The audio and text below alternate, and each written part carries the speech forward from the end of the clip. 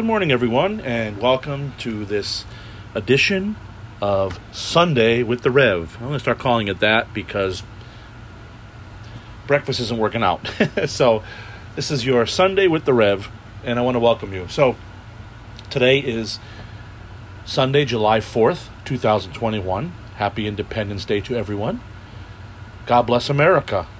We live in a great nation, a great country, the greatest country of all countries. And I want to say happy 4th to all of you. I hope you have a wonderful and blessed day. I also want to mention that I've been out for a couple of weeks. I was in the hospital for a little while, had some issues going on. I'm doing better now. However, I may be going back into the hospital for some surgery in the near future. But I just wanted to tell you all that's why I haven't had a cast in the last couple of weeks. But today we're going to jump into things today. And we're going to talk about a real big topic today. But before we get into it, we are going to pray. Dear Heavenly Father, we thank you, Lord, for just being there for us. We thank you, Lord, for blessing our country. We thank you, Lord, for just your loving kindness to us.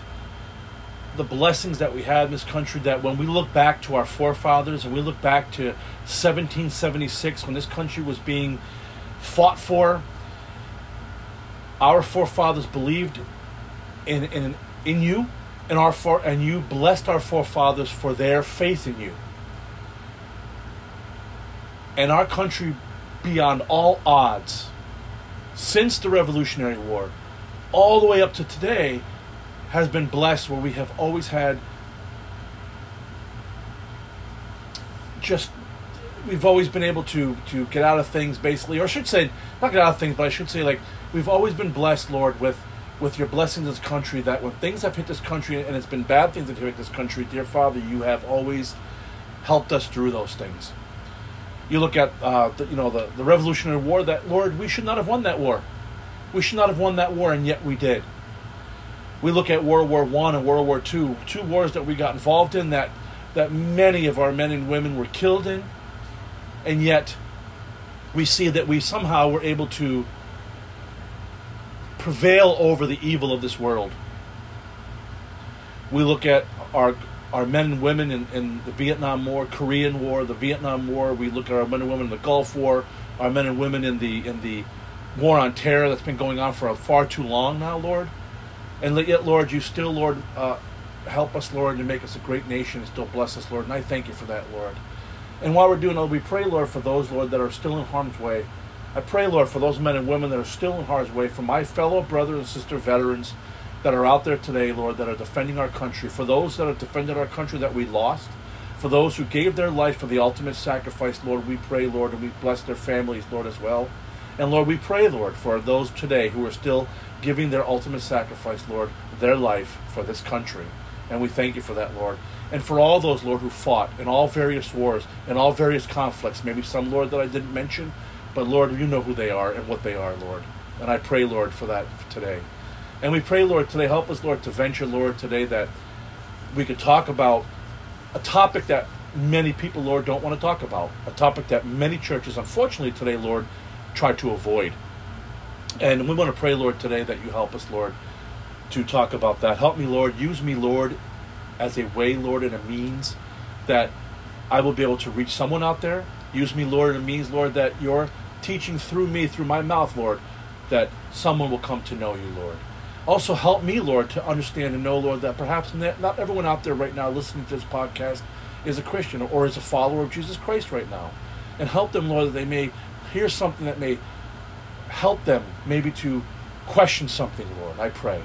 Maybe question what they've heard from this world that maybe has them wondering things now, Lord. And I pray, Lord, for them. Again, Lord, please, dear God, bless this country, Lord. And we pray in your wonderful name. Amen. So as I mentioned, again, welcome to this edition, July 4th, 2021. And as I say in my prayer to the Lord, I also want to make sure that people understand out there, again, that you may be listening to this and you may not be a follower of the Lord Jesus Christ. You may be on the fence right now. Maybe you just stumbled upon this podcast and you're kind of curious, another religious podcast. Let me check it out. And so I don't want to take for granted that you may know or that you may believe what I'm saying right now. I just hope that maybe if you have questions or something, if you're on the fence about something, I would really encourage you to go out into your community. Find a Bible-believing church. They're out there. Find a Bible-believing church that believes in the Word of God, that teaches the gospel of Jesus Christ and nothing else. They teach the gospel of Jesus.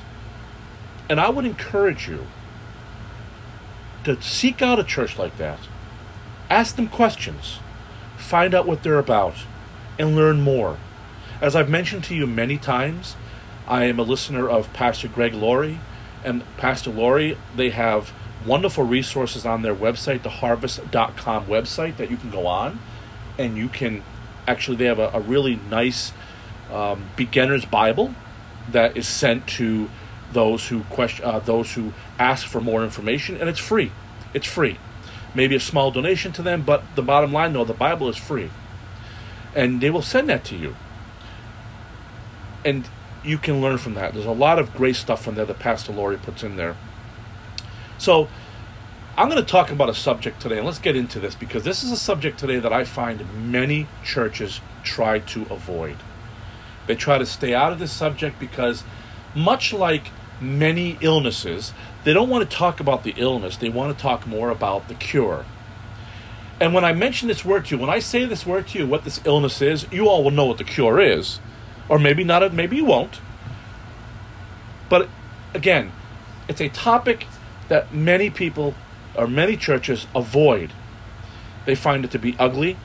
They don't really want to mar their church with this topic. They don't want to remind people of how horrible they are. They only want to remind them how great they are now that they believe in the Lord Jesus. And of course, what is that topic? Sin. Sin. That's the topic we're going to talk about today. Sin. Sad news is that, or the sad part here is that we all have sin. That's a fact. There is no debate that we all have sin, and we're born with sin. Okay? And as a matter of fact, sin is in our nature. Sin started in the beginning with Adam. Adam and Eve sinned against God, but it was really Adam who sinned against God. I think we have to backtrack a little bit and understand what happened. So, the Lord created everything. And you go back to Genesis, and we see that the Lord created the heavens and the earth, the day and the night, animals, trees, anything out there, creation, God created in 6 days. And on the last day, God created man and Adam. And God saw that man was lonely, and God then created woman. And then there was Adam and Eve. And God, and it was interestingly enough that when God created when God created everything else, what's interesting here is that He had said it was good. So when God created the animals or the earth and the heavens and the earth and the stars and everything else, God said it is good. But when God created man, God said it is very good. It is very good when man was created. Adam and Eve were created without sin. They were created without sin. It's the bottom line, they were. God did not put sin in them. As a matter of fact, we know this because up until they sinned against God, God communed with Adam and Eve all the time. God was with them all the time. Okay? But what happened was that, as we read in Genesis, the snake, it says, was the most cunning of all animals, but it was the devil.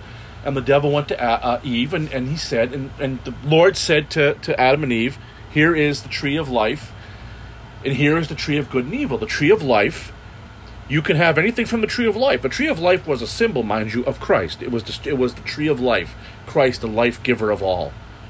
And anything on there, God said you can have. But then God said to them, but here's the tree of good and evil. And God said, do not touch that tree, because when you do, surely you will die. And God didn't mean that they pluck a fruit from there and they eat it and they die right away, just keel over and die. No, He meant that they will now die because now sin will enter into them and they will die that way. Which means, it didn't mean, I believe that it didn't mean an earthly death.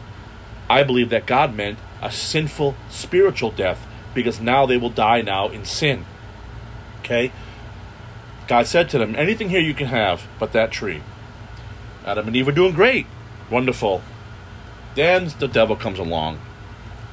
And he whispers in Eve's ear, and he says to Eve, is it really true what God says that you can't eat from that tree? And I'm paraphrasing here, obviously, what he says about the tree.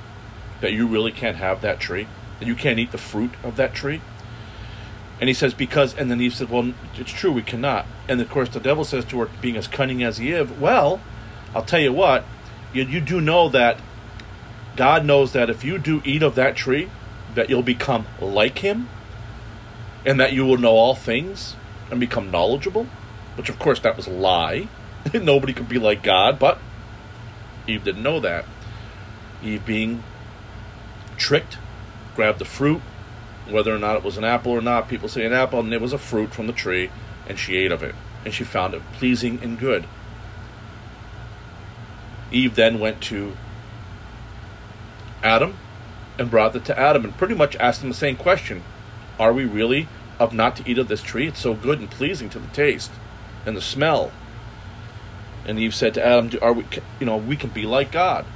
And then Adam, who was the head of the race at that time, Adam, that's when sin hit the world, when Adam ate of the apple.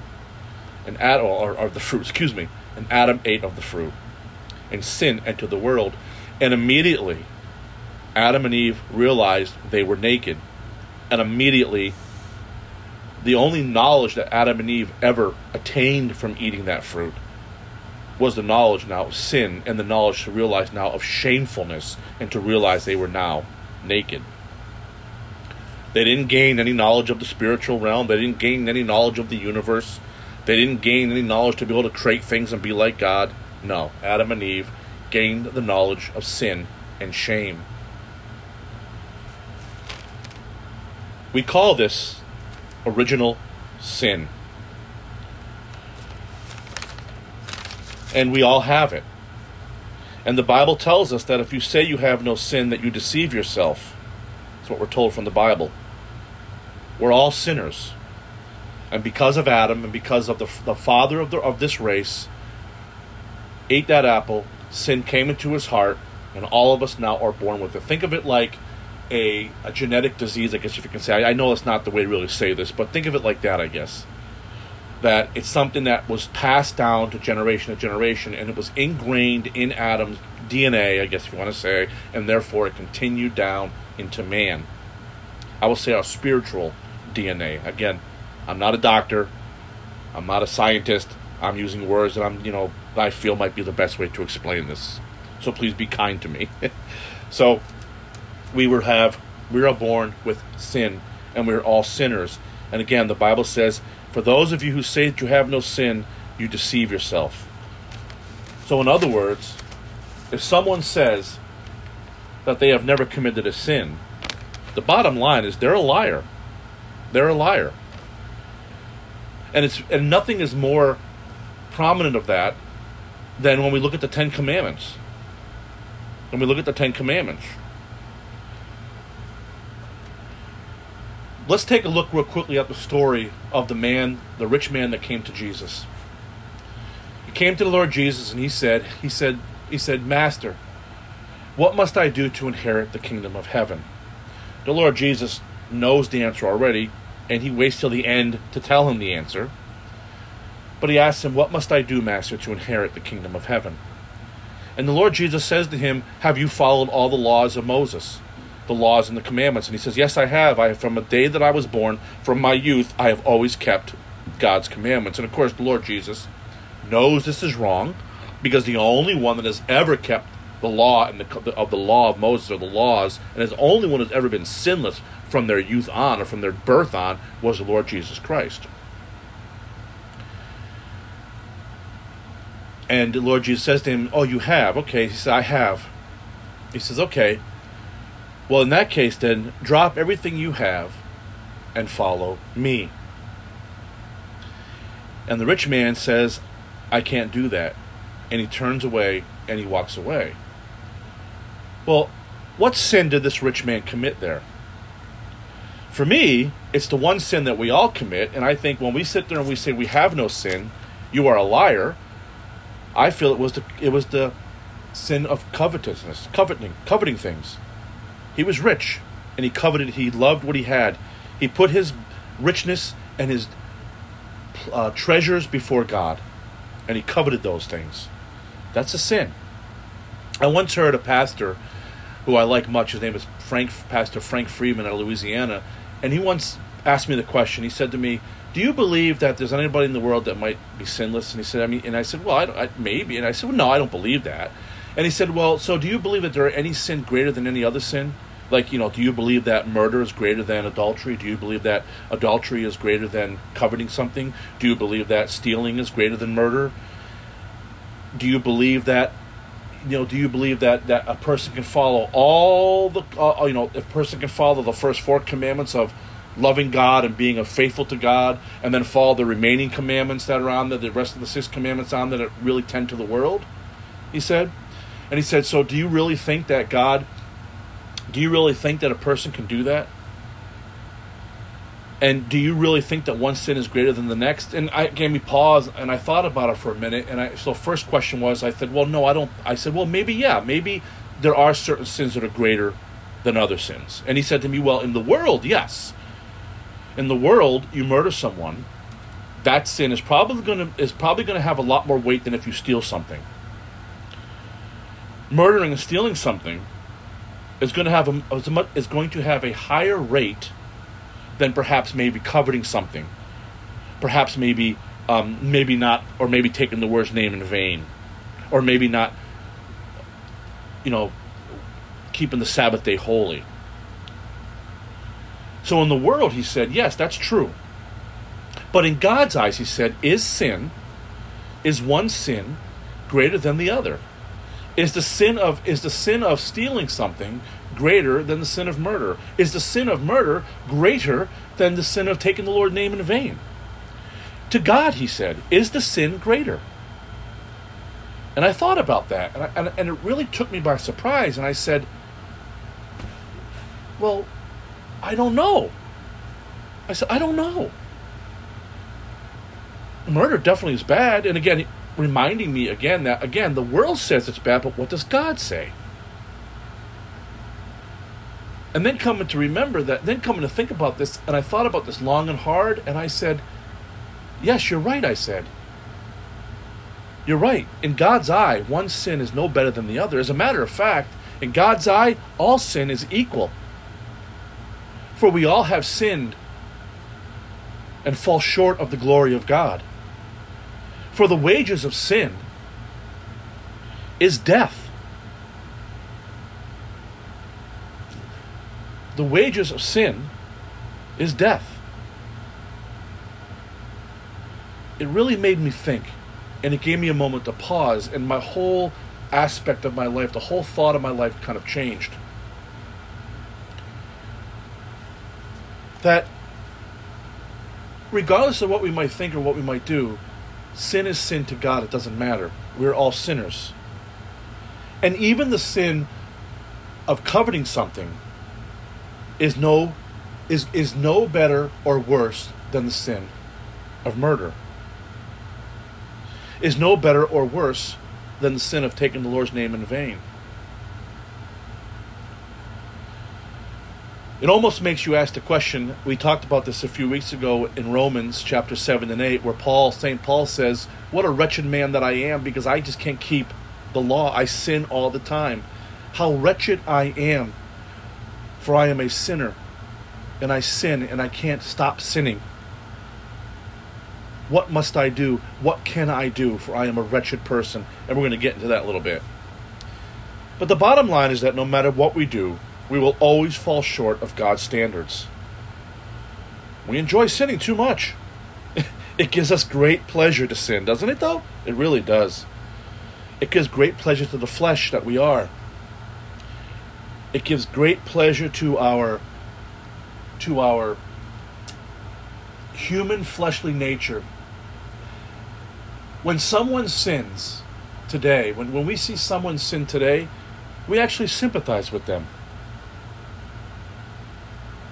This was no better than many years ago when we had one of our leaders of this country who sinned against God by committing adultery. And the world forgave him, and the world said, oh, it's okay, it happens.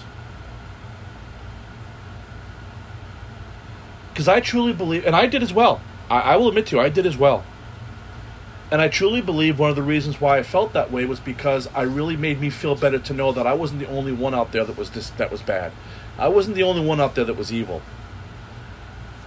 I wasn't the only one out there that had sin in me. Actually, somebody else even better than me had sin. Sad to even say this, and we talked about this a few weeks ago when we talked about the armor of God, and we talked about certain pastors and certain people that have sinned against God. When I was younger, it made me feel good to know that, hey, even these great people did it.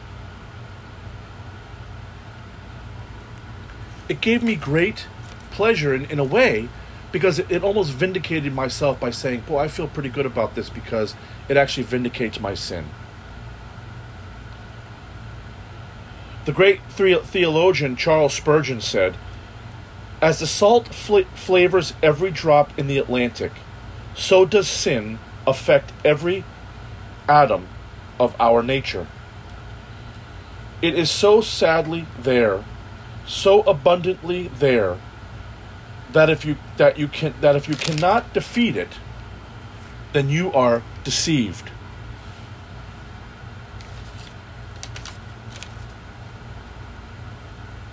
Again, let me read that again from Charles Spurgeon. As the salt flavors every drop in the Atlantic, so does sin affect every atom of our nature. It is so sadly there, so abundantly there, that if you cannot detect it, you are deceived. You are deceived. In other words, what he's saying here is that the recognition of sin is the beginning of our salvation. And that's from Martin Luther. Actually, Martin Luther says the recognition of sin is the beginning of our salvation. And we'll come back to that in a little bit. But Charles Spurgeon is basically saying here that if you go into the ocean, right, we know that the ocean, every ocean in this world, we know they taste like salt. If you were to take a gulp of salt water, if you've ever swam, and you mistakenly go under and you mistakenly get hit by a wave, and you gulp salt water, you immediately will spit it out and cough it out because it is the worst tasting stuff ever. It's horrible. And if you do swallow it, I can guarantee you that if you swallow a lot of that water, you probably will end up vomiting it out at a later time. Charles Spurgeon is saying here that as the oceans are salted by salt, or the Atlantic Ocean, he says, so does sin affect every atom of our being. Think about that every atom of our being, and there are billions of atoms, I mean, there's probably more than that, I guess, of our being is infected by the salt of sin. By the salt of sin. And if you say that you do not have sin, you deceive yourself. Now, there are two types of sins. Now, there's a lot of sins. We've heard of the 7 deadly sins, okay, gluttony, pride, okay, we've heard of those. But there are two main types of sin. So first, there's the unintentional sin. And this sin means that we know we are sinning, but it didn't really start out that way, right? We didn't really start out doing it. We know we're sinning, but we really didn't start out to sin. It wasn't like we intended it to be like that. It wasn't deliberate. Think of it like this. You're walking down the street, and you see a beautiful car. And for a minute, your brain says, oh, I wish I had that car. I really would like to have that car. Boy, the car that I have really is not that good, but you know what? I'd like to have that car. That is the act of coveting. The Lord Jesus said, even if you think a thought in your mind, you have sinned. That's how ingrained sin is in our lives. But it's an intentional sin. It's kind of the same as you're walking down the street and you see a beautiful woman or even a very handsome man, and in your mind you think very pretty, and you think all of a sudden pops in your head some thought in your head. You're immediately shamed by that, but it pops in your head. The Lord Jesus says you've already basically committed adultery in your mind. You're walking in a store and you see something you like. And you say, boy, I wish I could have that. Boy, I'd love to take that. Boy, I think I might just take that. You might not do it, but you've already committed the act of stealing in your mind. Or maybe you're walking a friend or someone that you see, and maybe you get into a fight with someone in your mind. You're thinking, well, I hate this person so much. I wish them dead. You've already committed the act of murder in your mind. And the Lord Jesus said, that is sin. And the Lord Jesus said it is no better than committing the actual act of what you've done. But those are intentional. Those are unintentional sin. And they're very common. Now don't get me wrong now. It's still in disobedience of God, so it may be common, but it's still very serious. Again, sin is sin. One sin is not better than the other. Okay? And mind you, this is not a declaration of me saying to you, go out there and sin. Okay, because again, the world's views of the types of sin is a lot more. But again, I'm not saying that, so please don't think I am. What I'm saying here is that to God, sin is sin. A drop of water of sin, or a needle drop of water of sin in the water, is the same as a big bucket of water or a gallon of water in that same water. Okay, it's sin. It's sin. Now, the second type of sin is the opposite of unintentional, and that is the intentional sin. That's the sin that we think about. And we can think of it like this. It's kind of like in our court system. In our earthly court system, we have two types of, just say murder. There's the murder, the unintentional murder that might happen out of the blue. It might be you're having an argument with someone. It could be a fight. And those have different there's different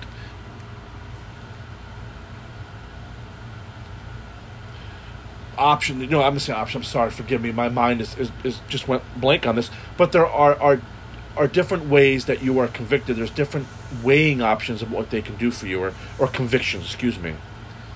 You have murder in the second degree or manslaughter. But a lot of times they say that these were not something that was thought of. They were unintentional. It happened at the time. No better, get me wrong, but it happened at the time. And that might be an unintentional type of sin. But let's take a look at the intentional type of sin, the one that was thought about. Now, that's considered first-degree murder, which has a lot more convictions on you. Actually, first-degree murder can come with the death sentence. Where second-degree murder or even manslaughter, those will come with maybe life sentences, maybe with or without parole, but definitely not the death sentence. But when a person is convicted of first-degree murder, it usually means that they intentionally thought of going out and hurting someone.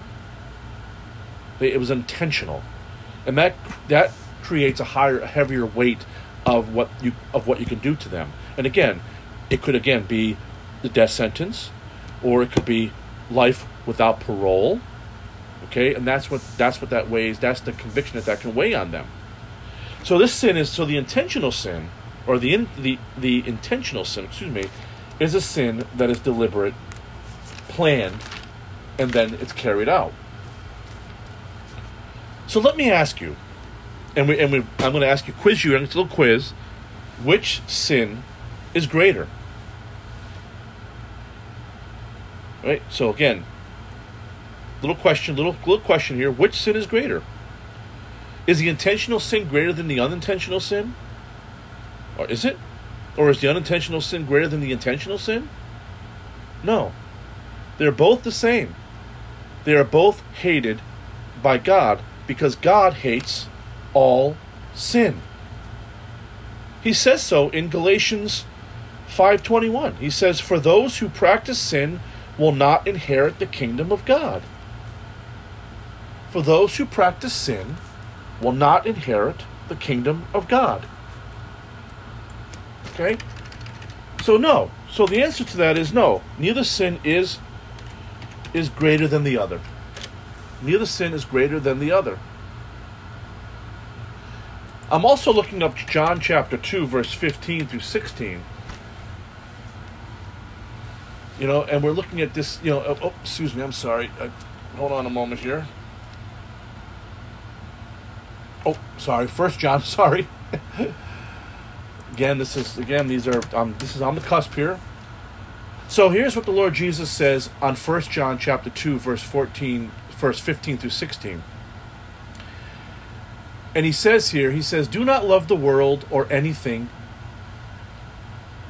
If anyone loves the world, love for the Father is not in them. For everything in the world, the lust of the flesh, the lust of the eyes, and the pride of life, comes not from the Father, but from the world." So again, God hates sin. And any sin does not come from God, it comes from the world. So we do not live in the world or the things in the world. Okay? We don't. Because if we love the world, then God is not in us. And that really brings a big question into our life. I think it really brings us into the real crux of the talk today. A friend of mine, my friend Chuck, he posted on Facebook not too long ago a question. And he really convicted me. I mean, when we talk about when you're convicted about something, I mean, I've been convicted in my life, but this really convicted me, what he posted. And the bottom line was, the question that he asked was, is it true that God loves the sinner but only hates the sin? And it really made me think. It kind of really hit me. It kind of really hit me. Because, and I'm not going to lie to you, because in my past I have said to people that yes, God loves you. God loves you. He created you. God loves the sinner, but no, God does not love the sin that you're committing. And it really hit me at home. And I really felt like I want to talk about this. Now, since years ago, since then, I've realized that that's not true. But Chuck's comment on Facebook really had me thinking, and really convicted me that I felt like I want to talk about sin. And that's really the reason why I brought this topic up.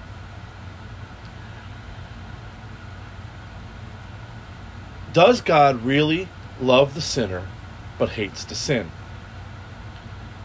Well, the bottom line here is no. God does not just love the sinner and hates the sin. God hates both. And sadly, there are many apostate churches today that are teaching this today. Many apostate churches today are teaching that it's okay, as long as you're a good person, because God loves you, you're going to go to heaven.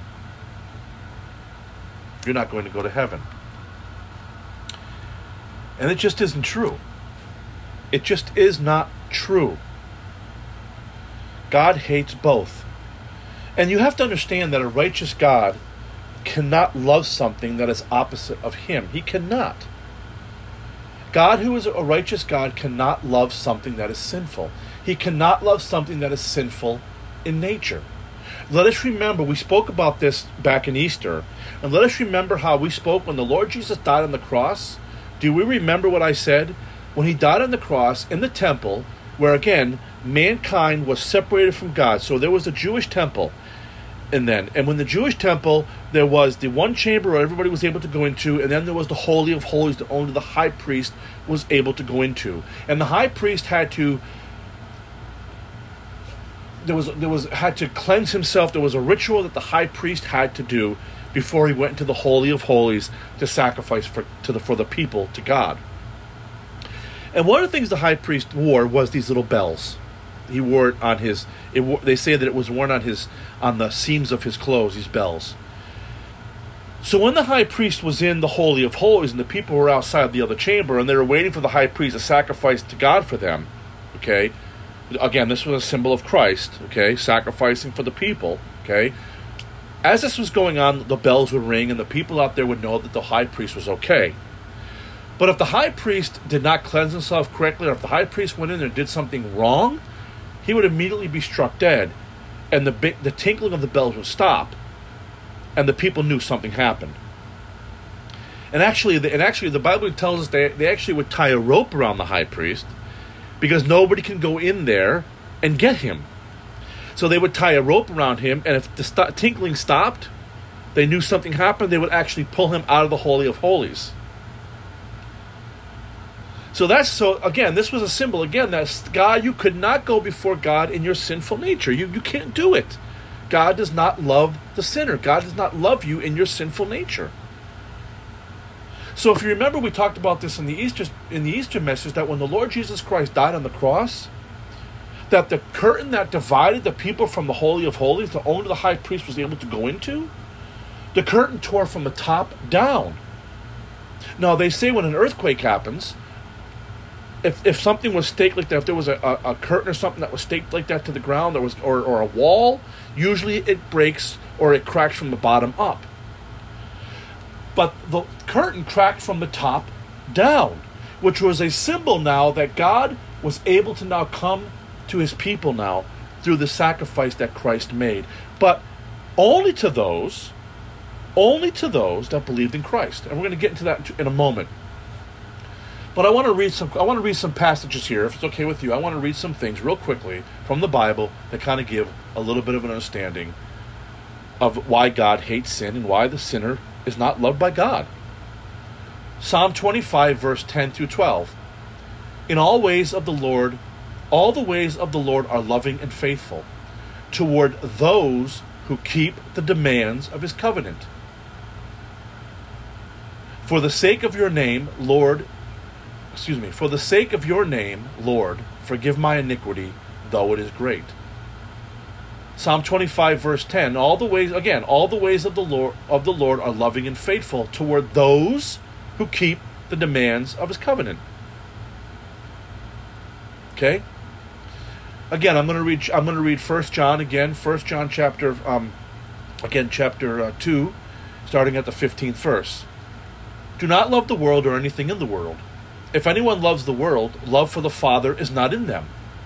For everything in the world, the lust of the flesh, the lust of the eyes, and the pride of life, comes not from the Father, but from the world. The world and its desires pass away, but whoever does the will of God lives forever. Dear children, this is the last hour, and as you have heard that the Antichrist is coming, even now many Antichrists have come. This is how we know it is the last hour. They went out from us, but they did not really belong to us. For if they had belonged to us, the world would have remained with us. They did not belong to us, they would have remained with us, but their going showed that none of them belonged to us. But you have an anointing from the Holy One, and all of you know the truth. I do not write to you because you do not know the truth, but because you do know it, and because no lies come from the truth. Who is the liar? It is whoever denies that Jesus is the Christ. Such a person is the Antichrist, denying the Father and the Son. No one who denies the Son has the Father. Whoever acknowledges the Son has the Father also. As for you, see that what you have heard from the beginning remains in you. If it does not, you will also remain in the Son and in the Father. I'm sorry. My eyes are. I don't have my glasses. I'm sorry. Let me read that again. Chapter 2, verse 24 of 1 John chapter 2. As for you, see that you have heard from the beginning remains in you. If it does, you also remain in the Son and in the Father, and this is what he promised us, eternal life.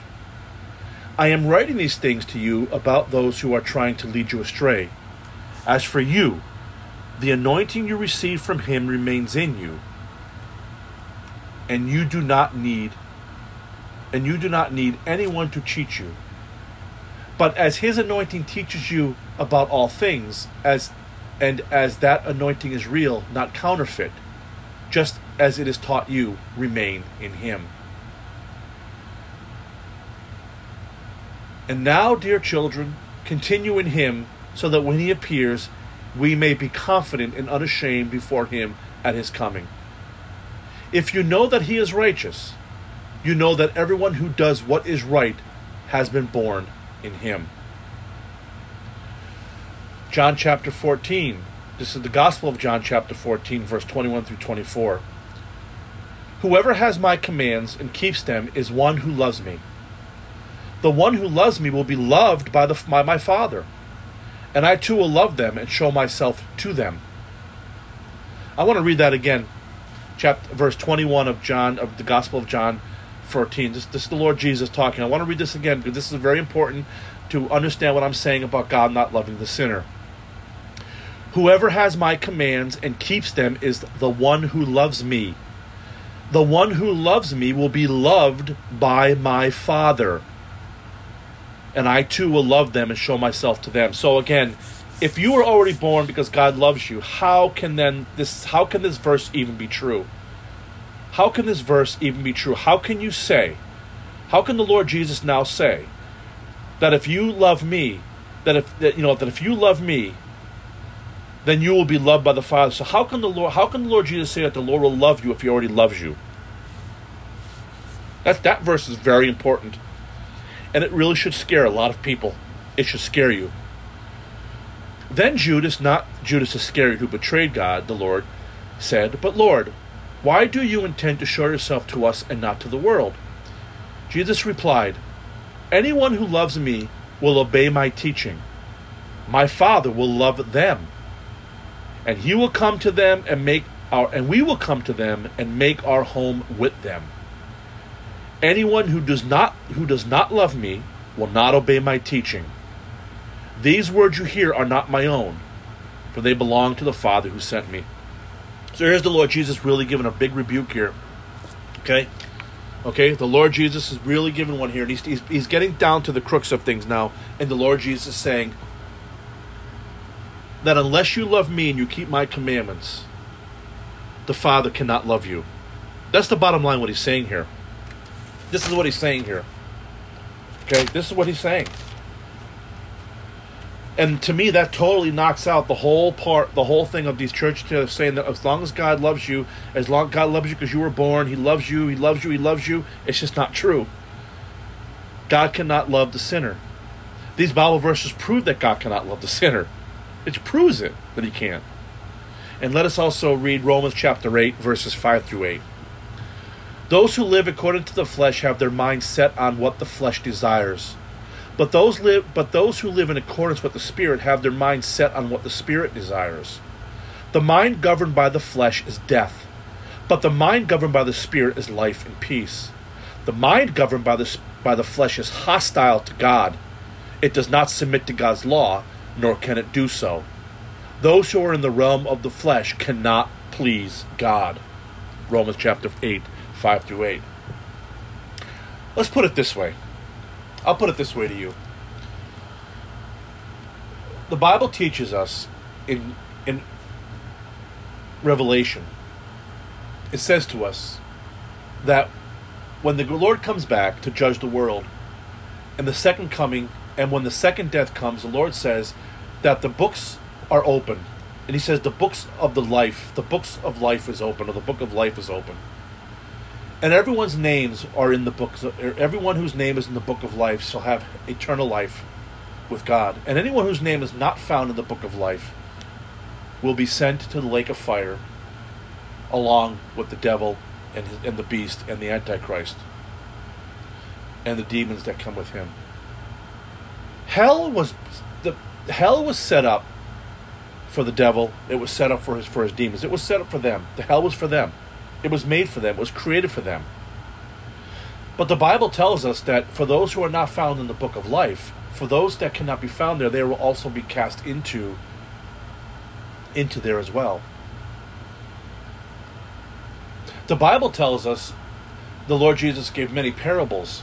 And many parables that the Lord Jesus gave had mentioned, also the Lord Jesus at the end of those had said that for those who do not believe in you, as a matter of fact, it would be a lot of the parables of the chaff and the wheat, where the Lord Jesus says that, seeds were spread upon in the earth, and in there the wheat was grown, but inside the wheat there was weeds and chaff that were also grown there. And he says the day will come when the farmer will come and he will cut the wheat from the chaff and the weeds, and the wheat, which is the believers of Jesus Christ, will be used and will be stored, but the chaff and the weeds will be thrown into the fire to be burned, and there will be much gnashing of teeth and much crying and screaming.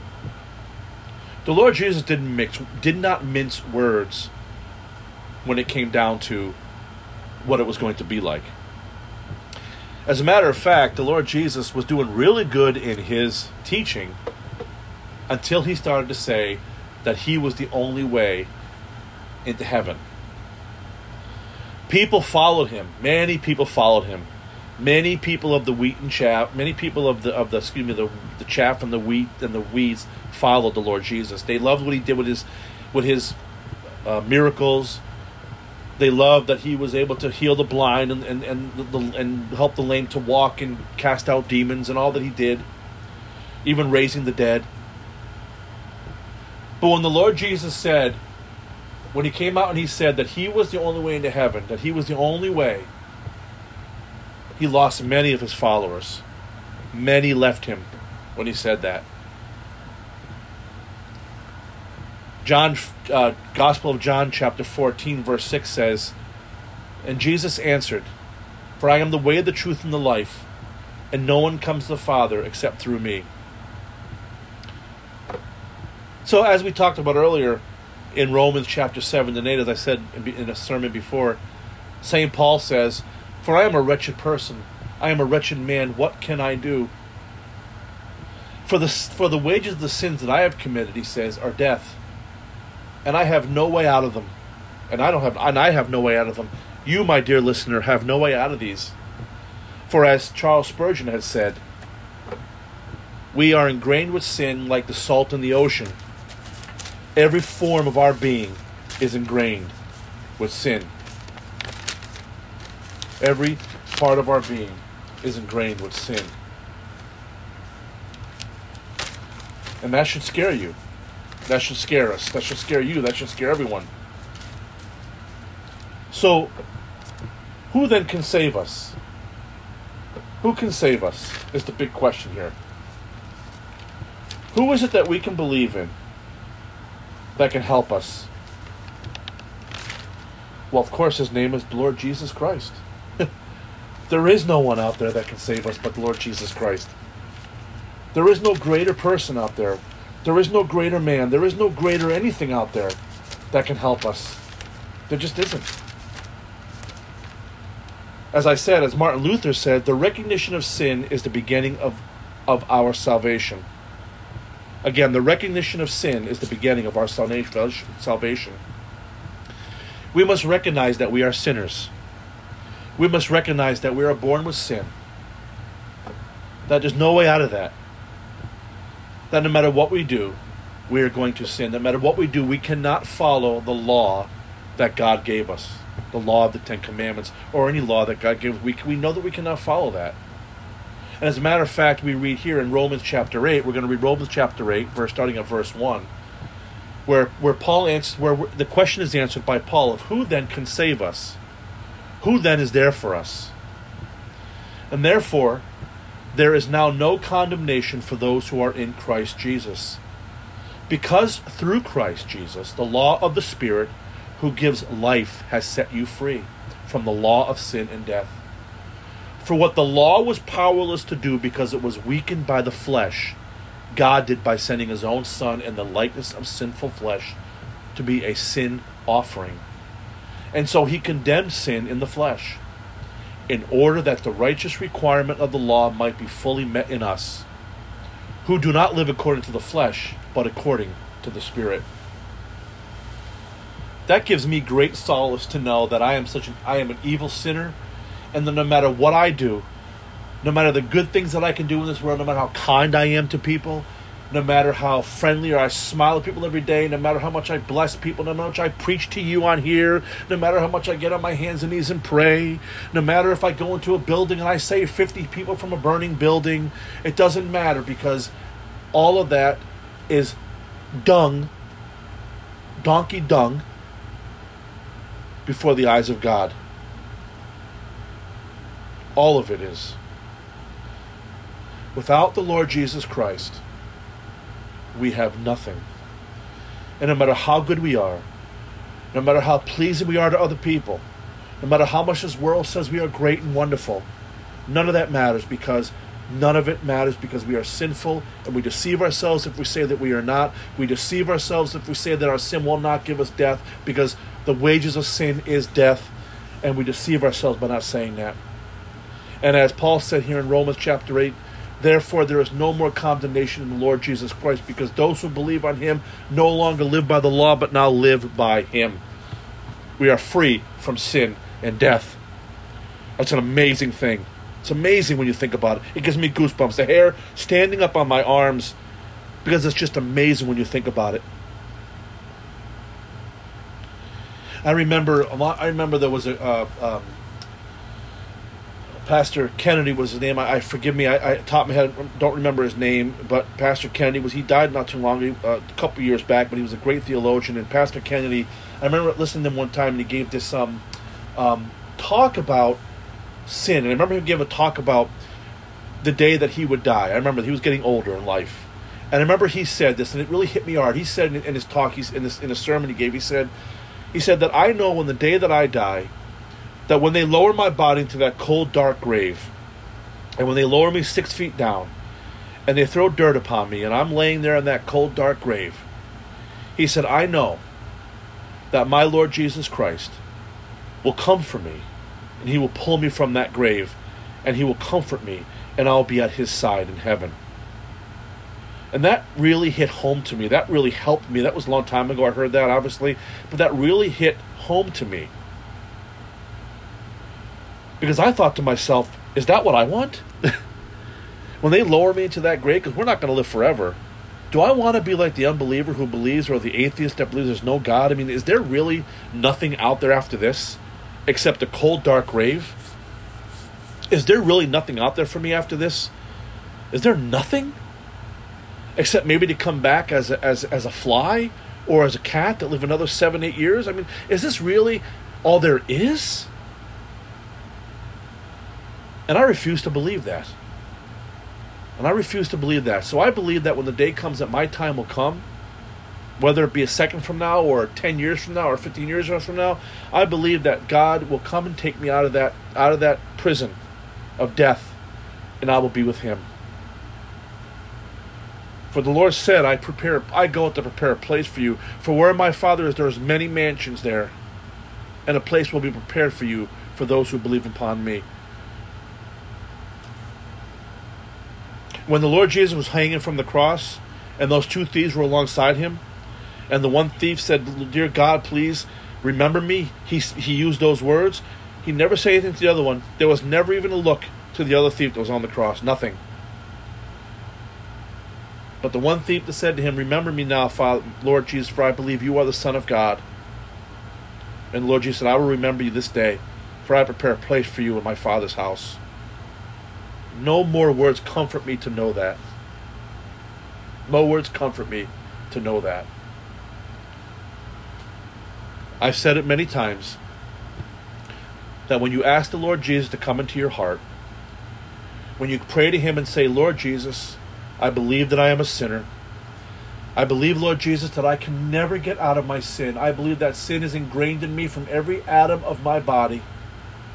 It flows through my blood like a sickness and a disease. And I believe, Lord Jesus, that death is the only way for sin. There is no other way out of it. And I ask you, Lord Jesus, to please come into my heart and take the sin from me. Please take this sin. Please, Lord Jesus, nail the sin upon the cross with you.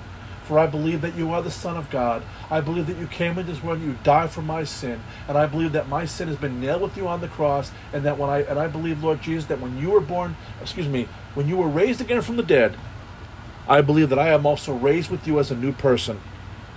And I believe that when the Father looks at me, he no longer looks at the Reverend Matt. He looks at the Reverend Matt expression of Jesus Christ. That when the Father looks at me now, I believe that he sees the Lord Jesus in me, and he now loves me because I love him, because I try and I do my best to keep his commandments. But, again, no matter how hard I try, I still sin. The unintentional sin, and there are even some intentional sins that I still do. So how do I beat that? We just talked about it. I asked the Lord Jesus to come into my heart, because the Lord Jesus is sinless and blameless, and there is no sin in him. So when God looks at me, it's like think of it as a shield. When God looks at me, he no longer sees this fleshly Reverend Matt. He no longer sees this sinful Reverend Matt. He no longer sees this man that still sins in the flesh every day, that thinks things in his mind, that does things every day. He no longer sees that. He sees his son.